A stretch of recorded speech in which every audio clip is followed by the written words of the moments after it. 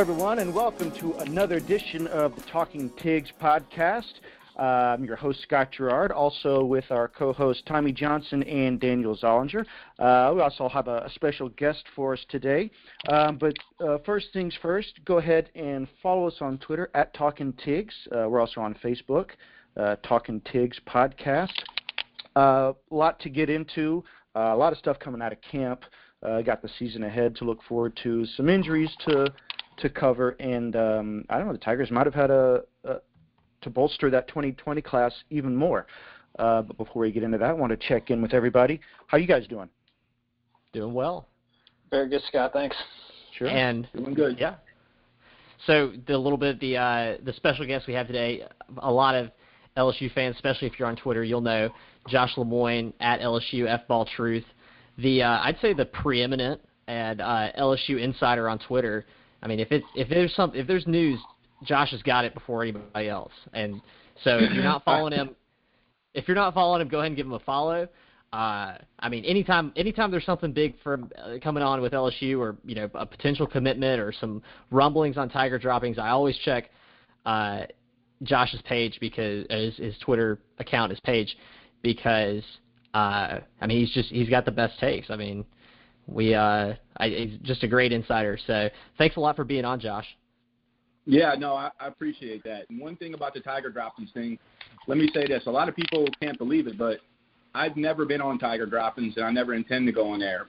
And people ask me why. It's because I like to get the perspective, a real perspective, and not have so many, how do I put this, the rumor mill affecting thoughts and stuff. So I try to give a good perspective of actually the information I'm getting from maybe, the family, the player, the coaches. So I'm not a Tiger droppings guy, and a lot of people can't believe that.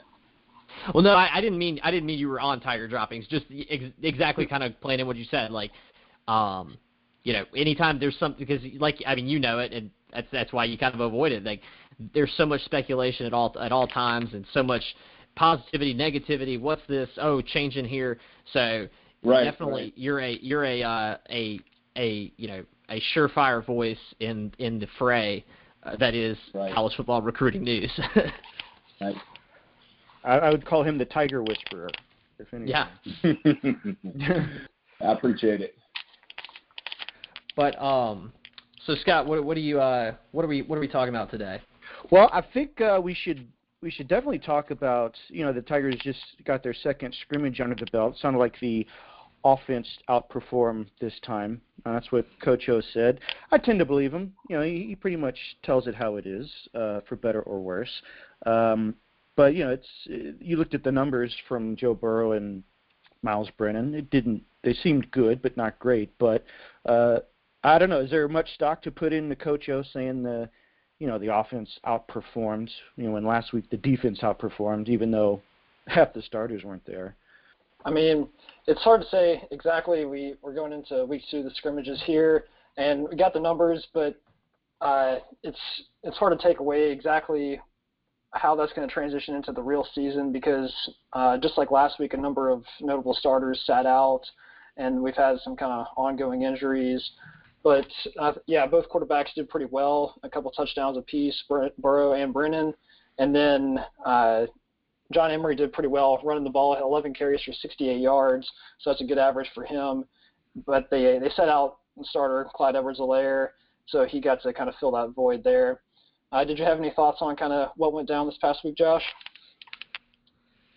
When I see Coach O speak about that stuff, I think it's a little bit of character building too on his part. He's not going to get out there in front of the media and bash one side of the ball or the other. That's kind of the angle that most coaches take. He wants to make sure the offense knows, that they're doing good, that they're hearing it from the coach's mouth that they're doing good.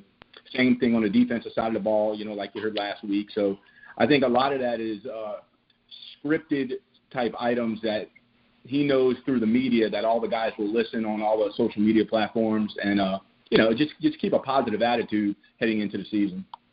Well, and especially because with the new offense installation, and of course and I remember listen to some of your other podcasts where you talk about, there's always the new. This is the new offense. No, this is the new offense. I think you're probably right that they that he just he wants that. There's always a lot of negativity about there are so many questions about the offense that anytime you can have the head coach put in a good word in front of the media, like that's going to be a confidence booster. Yes, yeah, absolutely. That's the angle a lot of coaches take at this time. We don't want to get anybody in the dumps right now, especially like you said with the new offense coming around. We say new offense, we'll see. Time will tell. We've heard that probably 6 times over the last 10 years. But that's really the talk of the town. When you get out there and in the restaurants and everybody wants to talk and want to talk Tiger football, and that's what they want to. They really truly want to see if this is going to be a new offense. And honestly, to me, it's either it has to happen or O will be extremely, extremely on the hot seat if it doesn't happen. Because I think most fans have been pretty patient. He goes out and gets Joe Brady from the Saints. It's time. It's time for it to happen. It's time for LSU to get in the 21st century. And for some reason, if he backtracks somewhere in week 4 or week 5 to that old school type offense, Ed will be on the hot seat. Absolutely will be on the hot seat. So one question I've always had, because I've been just getting my itch for college football, as we approach, and so they're showing a lot of replay games on SEC Network, and there are a lot of great games on YouTube that you can just turn on and watch.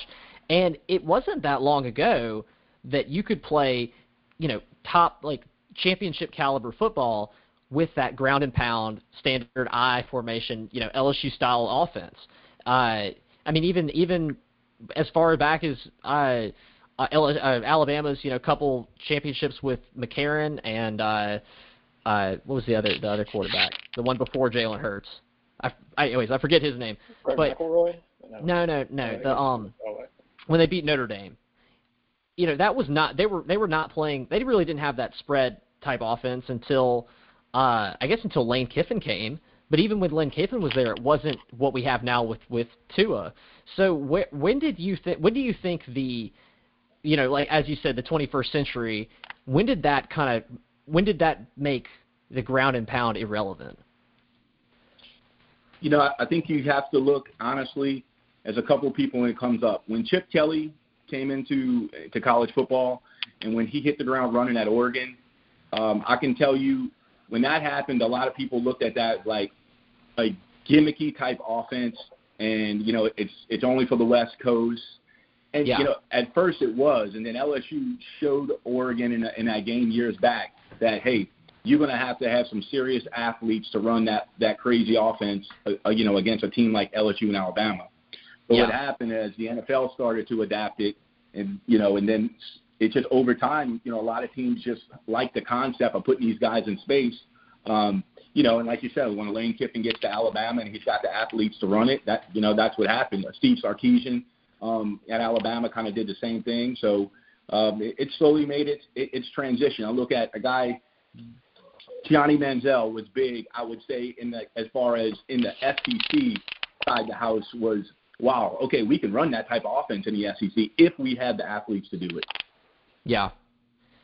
So that's where we get to recruiting and how I guess that was part of the downfall, and should we even say downfall, but of Les Miles, and that he wasn't committed to recruiting the type of athletes that could run that offense. And so here we are with Coach O. Well, it wasn't for his lack of trying, though, because you remember at some point it's like he was just trying to get dual sport guys in there. And he actually got the number 2 guy, who I think Brandon Harris was at the time anyway. It didn't work out.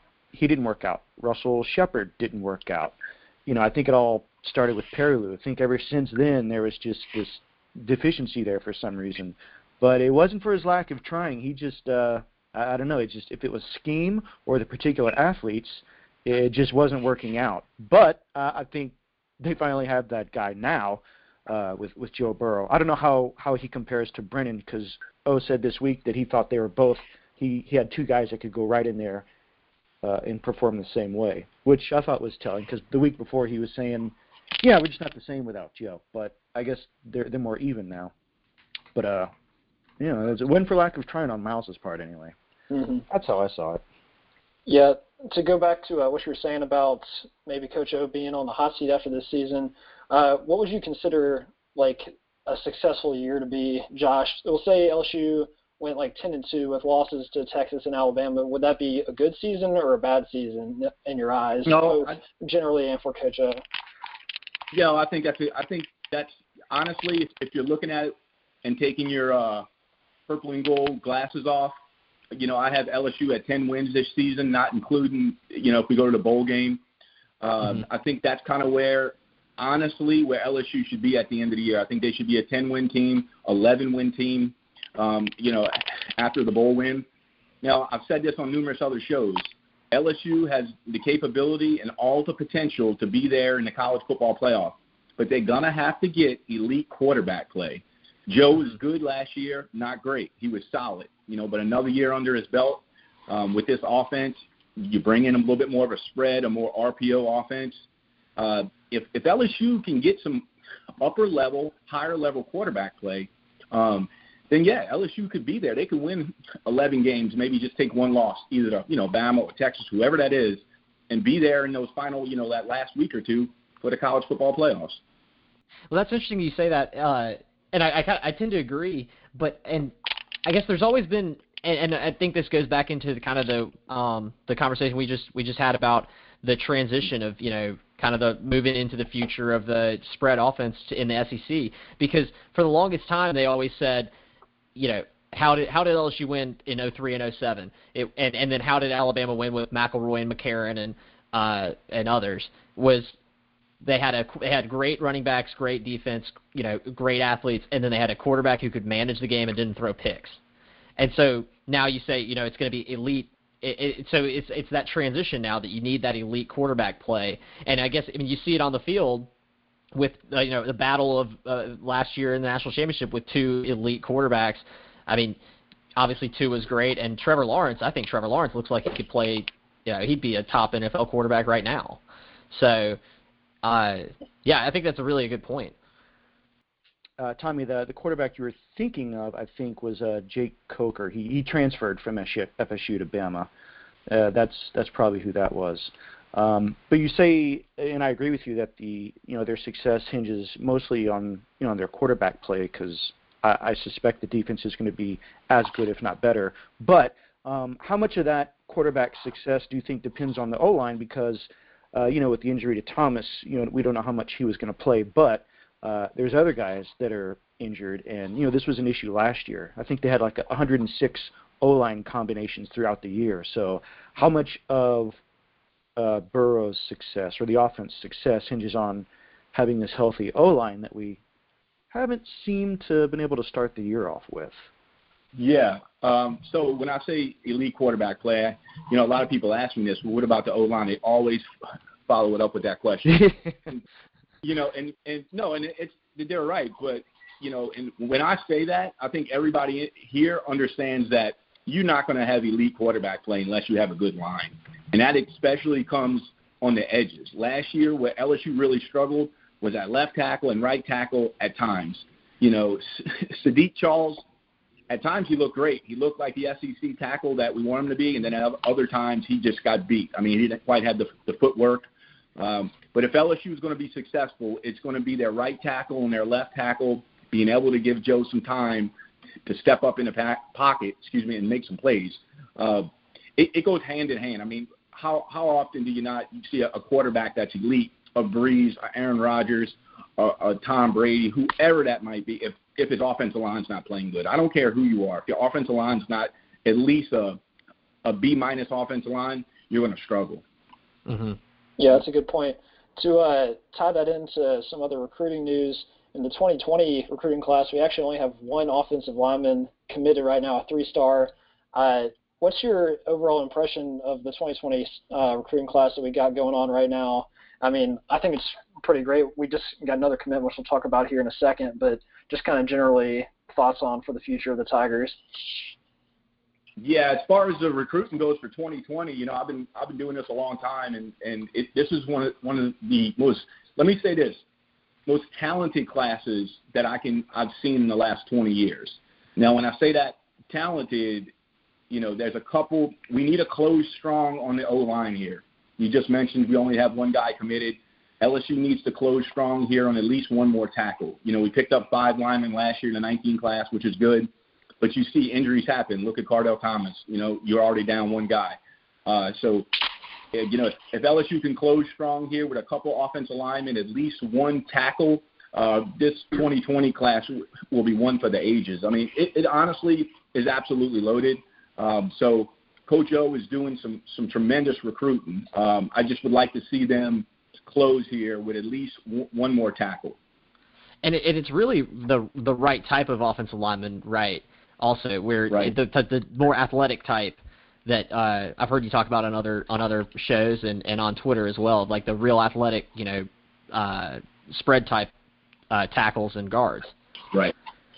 No, you're 100% right. So a lot of people think of Les Miles, and what really got Les Miles over time was his concept of offensive lineman, and he couldn't grow with the ages like you guys had mentioned earlier. He was trying to take guys that played inside and guard and move them out to tackle, which, in the early 2000s and the late 90s, you could do that with a ground and pound. But Les forgot that as the times change, you have to recruit you almost have to recruit, your tackles almost have to be an extension of a tight end with guys that played some tight end, and those guys got the footwork to be able to move. So that's what you're kind of looking for. Yeah, and you nailed it. You want your tackles to be able to move. Yeah, that's good. And then I had mentioned that we got another pickup. So Coy Moore, wide receiver out of Rummel High School in Metairie, just committed to LSU yesterday. That's a pretty big pickup. I think you've kind of been on the trail for him for a while. So that's now 4-star or better wide receivers for that class. So that's definitely going to be a solid group going forward. I know we've had a fair amount of kind of high-profile wide receiver recruits, and then our passing game has always kind of let them down a little bit, I would say, and they haven't always been able to live up to their potential, but that's definitely an exciting acquisition. Well, I've got a friend who's a coach at Rummel, and for the longest time, and I think you'd reported on this too, that he was pretty highly looking at USC. And, I think he was committed there for a while, then he decommitted. But it's good that he, I like that he, switched over to LSU. And I watched him play in person. He's a very talented kid and a lot of fun to watch on the field. Yeah, Coy's, he's going to be a good one. I don't think Coy's going to be a guy that necessarily steps in and he's a day one starter. But, Jarvis Landry wasn't a day one starter. He played special teams for a couple of years, this is an extremely talented class of wide receivers, maybe the best since Odell and Jarvis. So it's there. The talent is there, and these guys are coming to LSU. For LSU to pull that type of class at wide receiver, and honestly, we truly really haven't seen if they're going to commit to the spread. Just shows you how strong LSU is in the recruiting front. So these guys are seeing something on the whiteboard that Joe Brady's drawing up, saying, look, this is what we're going to run now. You just don't pull 4 top 50 receivers and 3 of them in the top 20 in the nation unless these guys truly believe that you're going to transition to a spread offense. Yeah, and then one thing that would just put an amazing kind of bow on this recruiting class would be the addition of running back Zach Evans, number 1 in the country, out of Houston. We've talked about him on the podcast before, kind of his recruiting progress. I know there's still a few schools in the mix between LSU, Georgia, A&M, and then maybe Texas. A lot of people kind of speculating on him. Do you have any thoughts on where Zach Evans might end up, Josh? Yeah, it's going to be a battle down to the end here. Let me say this about Zach. He's a talented running back. Is he a generational running back? I don't think he's a generational type guy like a Reggie Bush or Leonard Fournette, but he is extremely talented. I think LSU is going to be there till the end. I got a couple sources last night that said he definitely has LSU in his top, 2 there at the end. It's going to go down on the wire as far as him. Now, if LSU can pull him, like you mentioned, that would be that'd be a heck of a pull, because I don't think if they don't get Evans to commit, they're going to go ahead and wrap this class up without any running backs. I think they'll go ahead and close the class with probably another tackle and another interior lineman on the defense. Jacoby and Guillory would be my guess. Now, what about? I've heard a little bit about Iverson Celestine. I think that he's another target, kind of like if they don't wrap up Zach Evans. What do you hear about him?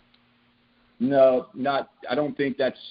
I mean, that's a lot of rumor mill, but from what I know, I think, like I just said, I think that's kind of what they're shooting at, man. If there's no Evans, it's a no-go at that position. You see a guy like Ashad Clayton, who's another running back from the state. They're probably going to let him go ahead and sign with Georgia. So that's kind of what I'm hearing. Okay. And with Emory coming in too, like it's not there's not right. Is there? I would be I don't think there's much of a need. Is that correct? Yeah, I mean you got to look at it from a business standpoint. I don't like to say that a lot of times, but look, at the end of the day, a lot of these guys are going to end up in the pros, or at least that's their goal. And if you're a guy like Evans, he looks at it and goes, well, man, they just recruited 2 top 6 running backs in America in Emory and Ty Davis. If Emory ends up being what we think he's going to be, and Davis ends up being, and then you got Clyde, who's established himself, and you got Chris Curry, it's not a great move for business, right? So he might be looking at a school more where he can get some carries. Yeah, absolutely, and you can't blame him for that. No, and that's a lot of people get upset and don't understand that side of this, and people are like, but it's college. No, it's big business. Recruiting is big business. So, and they have to look at it like that. And I don't blame any of them for making those decisions a lot of times, going to the school, that best works for them. Now, I guess that kind of lends into a question that I've always had. It doesn't seem like, and maybe this is just because I follow LSU recruiting, much more closely than any other schools. Mm-hmm. But it always seems to me that, and we always talk about the team in Tuscaloosa. How do they recruit differently to where they can tell a guy, you're going to be in the stable and you're going to either redshirt or you're going to sit and basically not play and be a third, fourth, fifth string guy and get maybe a couple carries a season, but it's still like a top 10. Is it just the championships, or is it because I would think that calculation would come into play with any program as far as am I going to be an instant impact on the field? Yeah, I think when I speak to a lot of these top recruits' parents, and I think honestly what it comes down to is like a school like Alabama, a school like Georgia or LSU, they give these kids the best opportunity to go to the next level. These guys know, even though they're sitting the bench, they're a second string or a third string, that Coach O has the connections into the NFL. He played at, Coach Saban. If Coach Saban walks, a bunch of scouts are there, and Coach Saban tells these guys, hey, he hasn't taken a snap yet, but that guy right there is elite. He's an NFL talent. They're going to listen. And I think these schools give these kids the best opportunity to make that jump to the NFL. Not only that, they know, a lot of these scouts know that these guys are getting the weight room, the nutrition. Even though they're not playing, these guys are growing properly. They're not going to the smaller type schools where they don't have the funds and the money for these guys to take care of their body, properly. So, I'm friends with numerous scouts, and that's what they tell me all the time. They're like, we know the third string on LSU is, he plays and he's going to be an NFL talent over the first string at Memphis. I'll take the third string guy at LSU all day before I'll take the starter at Memphis. I don't like to say that, but that's just the truth that comes out of these scouts' mouths. Yeah, that's the LSU FB truth. Well, based off of that, Josh, with the good camp that John Emery has had, but high expectations for Clyde and Leonard Fournette, both kind of expected to have a breakout year with this new offense. Do you think they rest more on those guys, or do they, just let John Emery out of the stable and see what he does, or do you think they try and work him in gradually? Yeah, no, I think it's a gradual thing. I think you're going to see Clyde come out the gate as kind of the workhorse initially. Let him take the brunt of the carries and let Emory and Ty Davis, those guys, ease into it. You don't want to crush their the perspective as far as, let's say he gets out there in the first game and has a drop pass and a fumble, a couple fumbles, and you toss him out there acting like he's gonna have 20 carries. I don't think they necessarily want that. I think they want him to kind of feel the game out a little bit. So I'd imagine, from what I hear and I see, that Clyde's going to carry the workload. But I would say probably by week 6 or 7, you're going to start to see that transition to more of the Emory and Ty Davis having the majority of carries. For sure. Also, do you see Derek Stingley starting week 1? I know that's kind of the projection, but just as a true freshman coming straight out, start opposite Christian Fulton? Yeah. I completely expect Stingley to start opposite of Fulton. Coach O made that statement public that he will be the starting cornerback. I don't know if you guys had the opportunity to look at his film or watch him play before? Yeah, me and Daniel we were at the spring game, so we saw his first ever LSU interception, and then I've watched a lot of the video kind of that you put up on Twitter and kind of other, LSU football's put up some stuff. And then also the interviews, I mean, they tend to say this kid is almost NFL ready. I mean, he's like right. Supposed to be, on another level, really. Yeah. So what do you guys think? From your guys' perspective, what do y'all think? Y'all think he's, is he going to be the real deal? Is that what y'all see? I would be lying if I told you, I could dissect, a game like from a real nitty-gritty perspective, but just from right. the way he plays and kind of the intensity that I see. I mean, and then of course, what you and all the other scouts tend to say. I think so. I think he's definitely another generational type DB that LSU seems to be able to get. Yeah. To have him just start in week 1 on a team with a pedigree like LSU's defensive backs is great. And then you even look to the fact that like Kelvin Joseph going in the transfer portal, leaving away, he was a real great player himself. But then the fact that this guy comes in and kind of takes his spot a little bit just right off the bat, and then so he must know that the future wasn't too bright for him, which means it is bright for Stingley. So, I mean, I guess you could say that's a kind of a good sign for the program, even though you lose a talented player like that. Yeah. But do you know if there's been any talk, is he just going to focus on defense, or do they still consider him in the punt return category? Because that was floated for a little while. And I don't know if they have anybody back there. He seemed like one of the prime candidates, but... Yeah. As far as taking punt returns, you're saying? Yeah. Yeah, Coach O made it public last week. He's going to start as the punt returner. He'll be back there. He is. There we go. Yep. Yeah, he'll be the guy taking punts. From what I understand in the first scrimmage, from my sources, and Coach O, he talked about it in his conference last week. But I had a couple of people that were inside the building that he had one punt return basically he took to the house. So he took 2 punt returns. One he broke for about some good yardage, and the other one apparently he pretty much took it to the house for a touchdown. So everything I'm hearing about it is he's living up to the hype. Let me say this, and the reason I asked you guys that was because I'll break down a lot of film, and I watch a lot of film, and I've been doing it for 25 years breaking down film.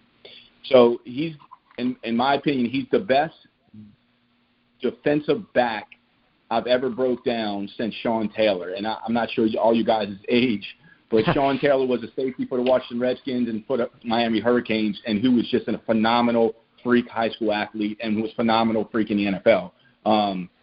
I think Derek Stingley is going to be kind of like a Charles Woodson. He won the Heisman Trophy. Yeah. He's that good. He's the best. He's the best cornerback I've ever broke down on film before. He's ready to go right now. He's going to be that special, you know what I mean? So I don't like to hype it up too much because, injuries, things happen. But from just my perspective of breaking it all down and breaking down footage on a lot of guys, he's the best I've ever seen. So what is it, just, and if you could, obviously there's a lot because you said you broke down a ton of film with him, but like what is it that you see? Is it the footwork? Is it is it all the above? Is it his just natural talent and speed? Like, what is it about it that makes him? Because there's a lot, there are always incredibly talented people, but right. What makes him an absolute cut above? I think what when you see him, what separates him is the physical ability for him at that age. He's 6'2", 205, depending on, his weight, obviously. I don't know exactly how much he weighs, but he's like a guy said, he's NFL ready right now. Like, he is, his body, his height, his speed, like, I know that sounds crazy, but I used to say this about Patrick Peterson. You could put him in the NFL tomorrow and line him up against, in the NFL on any team, and he would be okay. I'm not saying he would be that shutdown cornerback, but he would be okay. It's more of the physical build and to be able to have the hips, what we refer to as the twitch ability. He has the hips and the twitch ability that you can't teach. Like, you can't teach that. So he's got the ball skills, the twitch ability, the hips. He runs a 4.3, 40, and combine that on top. A lot of guys have that at his age, but they're 165 pounds. He's 205, ready to go. That's really what separates him from anybody else, is that he's physically ready to play. Yeah, and I do know enough about the position and about the kind of in-depth look at it to know that the hips are really like you said, that twitch, and that being able to turn your hips on a dime and either make a play on the ball or kind of move back from man coverage into pursuit. If he's got that, and especially at like 205, like you said, I didn't even know he was that heavy because he doesn't look like a big hulking guy when I've seen him, but I mean, he looks kind of skinny, I think. So he'll probably even put on. You think he'll put on anything? He'll probably put on more weight as well. Yeah, I bet. I mean, he's actually. This is, like I say, it's odd that you have a guy come into the program that's kind of where you want him. Like Tommy Moffitt spends so much time getting these guys, making them either lose weight, Atala Sheldon, or making them gain weight because they're just so small, So, but he's just a rare breed of a guy, man, and he's pretty much kind of where you want him right now. He's got between 195 and 205 is kind of where he fluctuates, and so I think he'll add a little bit more mass, but obviously in that position, you don't want to make him too heavy. To lose his athletic ability, so. And also, they always talk about his football IQ being so high level. Yeah, I think that has a lot to do with, if you listen up to Ryan Clark, who teaches DBs in Baton Rouge, he had a good perspective on Stingley. He said the first time I seen Stingley, I didn't want to believe it. Ryan Clark played for LSU, now is a analyst for ESPN. He said I didn't want to believe it myself. And that's what he said. I didn't want to believe it. So he said I kept lying to myself, saying he can't be that good at 15, he can't be that good at 16. And he said eventually I just looked in the mirror one day and said, he's the best I've ever seen, And so, at 16 years old, Ryan Clark, who played for the Steelers for 10 years, who was a Pro Bowler, who's a big-time analyst, if he said he's the real deal, I'm pretty sure I'm seeing everything I'm seeing on film is right. Yeah. Stingley's pretty much just the physical embodiment of your Twitter signature, tiger emoji, looking eyes emoji, tiger emoji. Have you trademarked that yet, Josh? What's that? Your like signature tweet, the tiger emoji, looking eyes, tiger emoji. I've had people ask me before. People say, "Man, I want to post that, but I feel like I'm going to get in trouble if I post that." No, it's definitely. No, I haven't trademarked it, man. But I kind of stuck with it years ago when I had people tell me they like that because the fact is, when they got 5 minutes on a break time at work, when they see that, they'll stop and real quick, and can read it. You know what I mean? So they kind of know that means I pushed out some news. So I kind of stuck with it. No, I think so because whenever I see it, I stop and say, okay, this is something I need to see. It's almost kind of like it's like your version of when Coach O, tweets out, hold that tiger. Yeah. Right.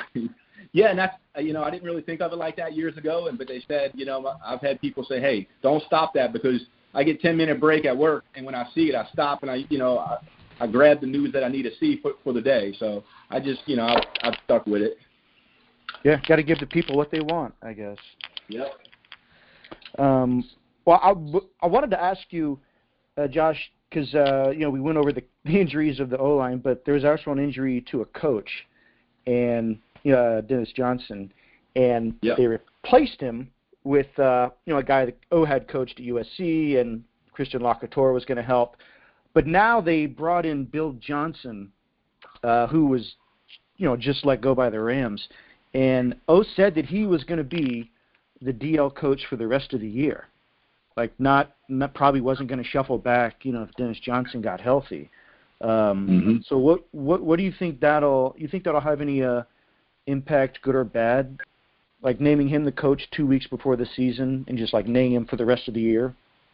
Yeah, I mean, me personally, I love the hire. If you guys haven't had a chance to go look up his history with Bill Johnson, he goes way back. He was a defensive line coach. Yeah, he coached way back there at Northwestern, and not only that, he was the defensive line coach for the Saints when they won the Super Bowl. So he was the guy coaching them up.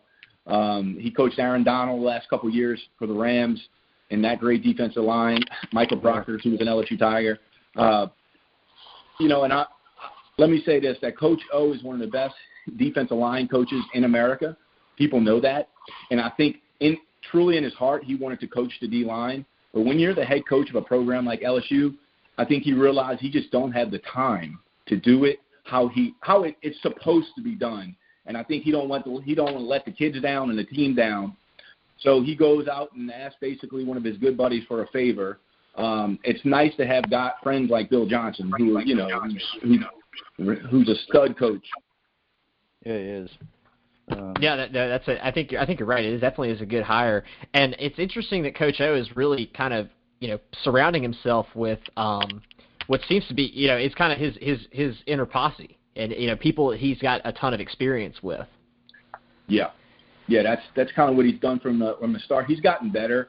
I think he shedded some of the fat that was on the program when he first got here. When I mean shedded fat, I think there were some individuals, I won't name any names, of people that it was time for them to go. They had, I think, just kind of collecting a paycheck, and he wanted to get guys in there that really wanted to change the program around and had his mindset to actually bring LSU back to where we expected it to be. So I like that. And look, I'm going to be honest with you about Coach O. Coach O is not a X's and O's offensive guy. He's just not, so he knows he has to surround himself with smart guys that know how to run offense, so that's why the Ensminger he hires Joe Brady. If you're going to rely on Coach Orgeron to run your offense, it's going to be a long day, boys. So that's why he surrounds himself and pays those guys well. He's just a defensive guy. Yeah. Well, I guess before we go, we wanted to just talk to you a little bit about TJ Finley, because you've got a great relationship with him and his family. He's going into his senior year. Me and Daniel have actually already we're going to go watch him play in September. Daniel, who are they playing? They're playing at Denham Springs outside of Baton Rouge, I think, in September. So we're going to go watch him play because we want to see him for ourselves. But can you talk a little bit about him going into his senior year? I think there were some questions, but it seems like he's improved a lot. He had a good kind of good camp season over the summer. Going all those different. He went to the Elite 11. Yep. So what can you say about TJ Finley? As far as TJ goes, breaking down his film and comparing him to a lot of other quarterbacks in this class, that as far as arm talent goes, he probably has the best arm talent in the entire 2020 class. Pure arm talent. He's a big kid, and 6'6", 6'7", 235, 240. So if you've ever been around kids at 16 years old and that big, they're still learning how to use their body. They're just so big. I mean, so he'll get a little more coordinated. His footwork will, once he gets to LSU, they'll work with all that. That's pretty obvious when you see his film and stuff like that. There's little things here and there that he needs to improve on, but he's a lot like Jamarcus Russell was coming out of high school, an extremely talented arm talent. But TJ, as far as his intelligence, how he's raised, his parents and everything, it's at another level than Jamarcus Russell. Without getting too much into that side of the house on Russell, that he's a smart kid. His mom and dad are pastors in a church that, they raised TJ the right way. He's always making the right decision. So he's an intelligent kid, and you take the intelligence and he's raised right on top of the talent. Don't be surprised if TJ is the next quarterback that brings LSU back to the promised land. And I truly believe that TJ is probably going to be the kid, or, I say the young man that will be hoisting up that national championship trophy, when LSU does it again. Really? I do think he's that talented. Yes. And I think you'd probably agree. From what I've seen on his Twitter, kind of him talking to as he chats back and forth with different recruits in the same class, he seems to be a real guy who wants to take on a leadership role. And of course, you have to. It's built into the position as quarterback, but even before stepping foot on campus, he's talking up all of his future teammates and kind of other commits or potential commits. Yeah, no, he does a great job of that. If you paid attention last night, he reached out to an offensive tackle that was committed to Arkansas. If you guys remember early in the show, I mentioned LSU needs to close in on another tackle. So he's already ahead of the game. TJ's been recruiting a lot of this class himself, working with the coaches, figuring out who's next, who do we need, who do we want. So, yeah, he's a leader, and that's what you want. He has to work a little bit more on his accuracy. That's going to come in time. And let me say this about it, too, as far as his accuracy goes. We have to remember he's throwing to high school wide receivers, that guys at, 5'8", 5'9", it's different. It's hard to have a completion percentage up in the 70s when, we all probably played a little bit of football that we're nowhere near the elite receiver that Jarvis Landry was when he got to LSU, So, yeah. So his percentages will go up, his completion percentages. People always say, well, he only completed 58% of his passes, Josh. I said, take a minute, and nothing against no other kid in high school. Go look who's playing wide receiver for him. It ain't Odell Beckham, So it's hard to have 65% completion when that's who you're throwing to. So, and that'll improve. He'll improve. I got to watch him in camp last year with some of the best wide receivers in the country, and that was very impressive. He got to play with a lot of the top 20 wide receivers in the country at LSU camp, and that was extremely impressive to see how talented he was with other high-level talent around him. Mm-hmm. Well, yeah, that's can't wait to see him play live. Yeah, I really want. I want to see him up. I want to see him up close because you watch a little bit of film here and there, but when you see a player play like on the field in person, there's always you really get to see how they carry themselves and everything. So I'm excited about that. Absolutely. Yeah, and that's one thing we like to do here is make bold claims. So we're saying that TJ Finley will carry them to the promised land. So I would be happy to buy that signed jersey for you when that happens. Well, guys, is that pretty much bring it to an end? Any last thoughts? I think we kind of covered it all. Just more again. Thanks to you, Josh, for coming on. We really appreciate it. Do you want to plug? Obviously you've got LSU F-Ball Truth is your Twitter, and you're very active on that. But you want to go ahead and plug kind of your everything else you do? Yeah, that's fine, guys. You can follow me at LSU F-Ball Truth on Twitter. I got the website LSUFballtruth.com.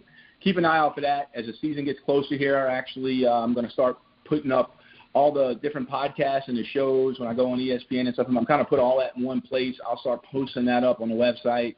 I got a couple of things set up with some of the top recruits in the 2020 class, some interviews. So just keep an eye out from that, and I'll get that stuff out on Twitter. As the season goes on, I'll make some predictions and things like that. So just keep an eye out. There's always some good content coming up.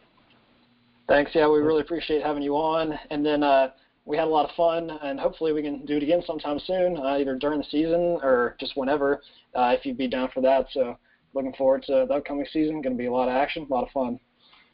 Yeah, of course, guys. Anytime you guys want me to come on, I will. Well, thank you so much, Josh. Yes, thank you, Josh. And that'll do it for us on Talking Tigs. Once again, I'm Scott Gerard with Tommy Johnson and Daniel Zollinger.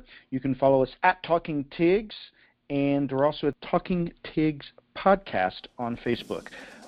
Thank you, everyone. We'll talk to you next week.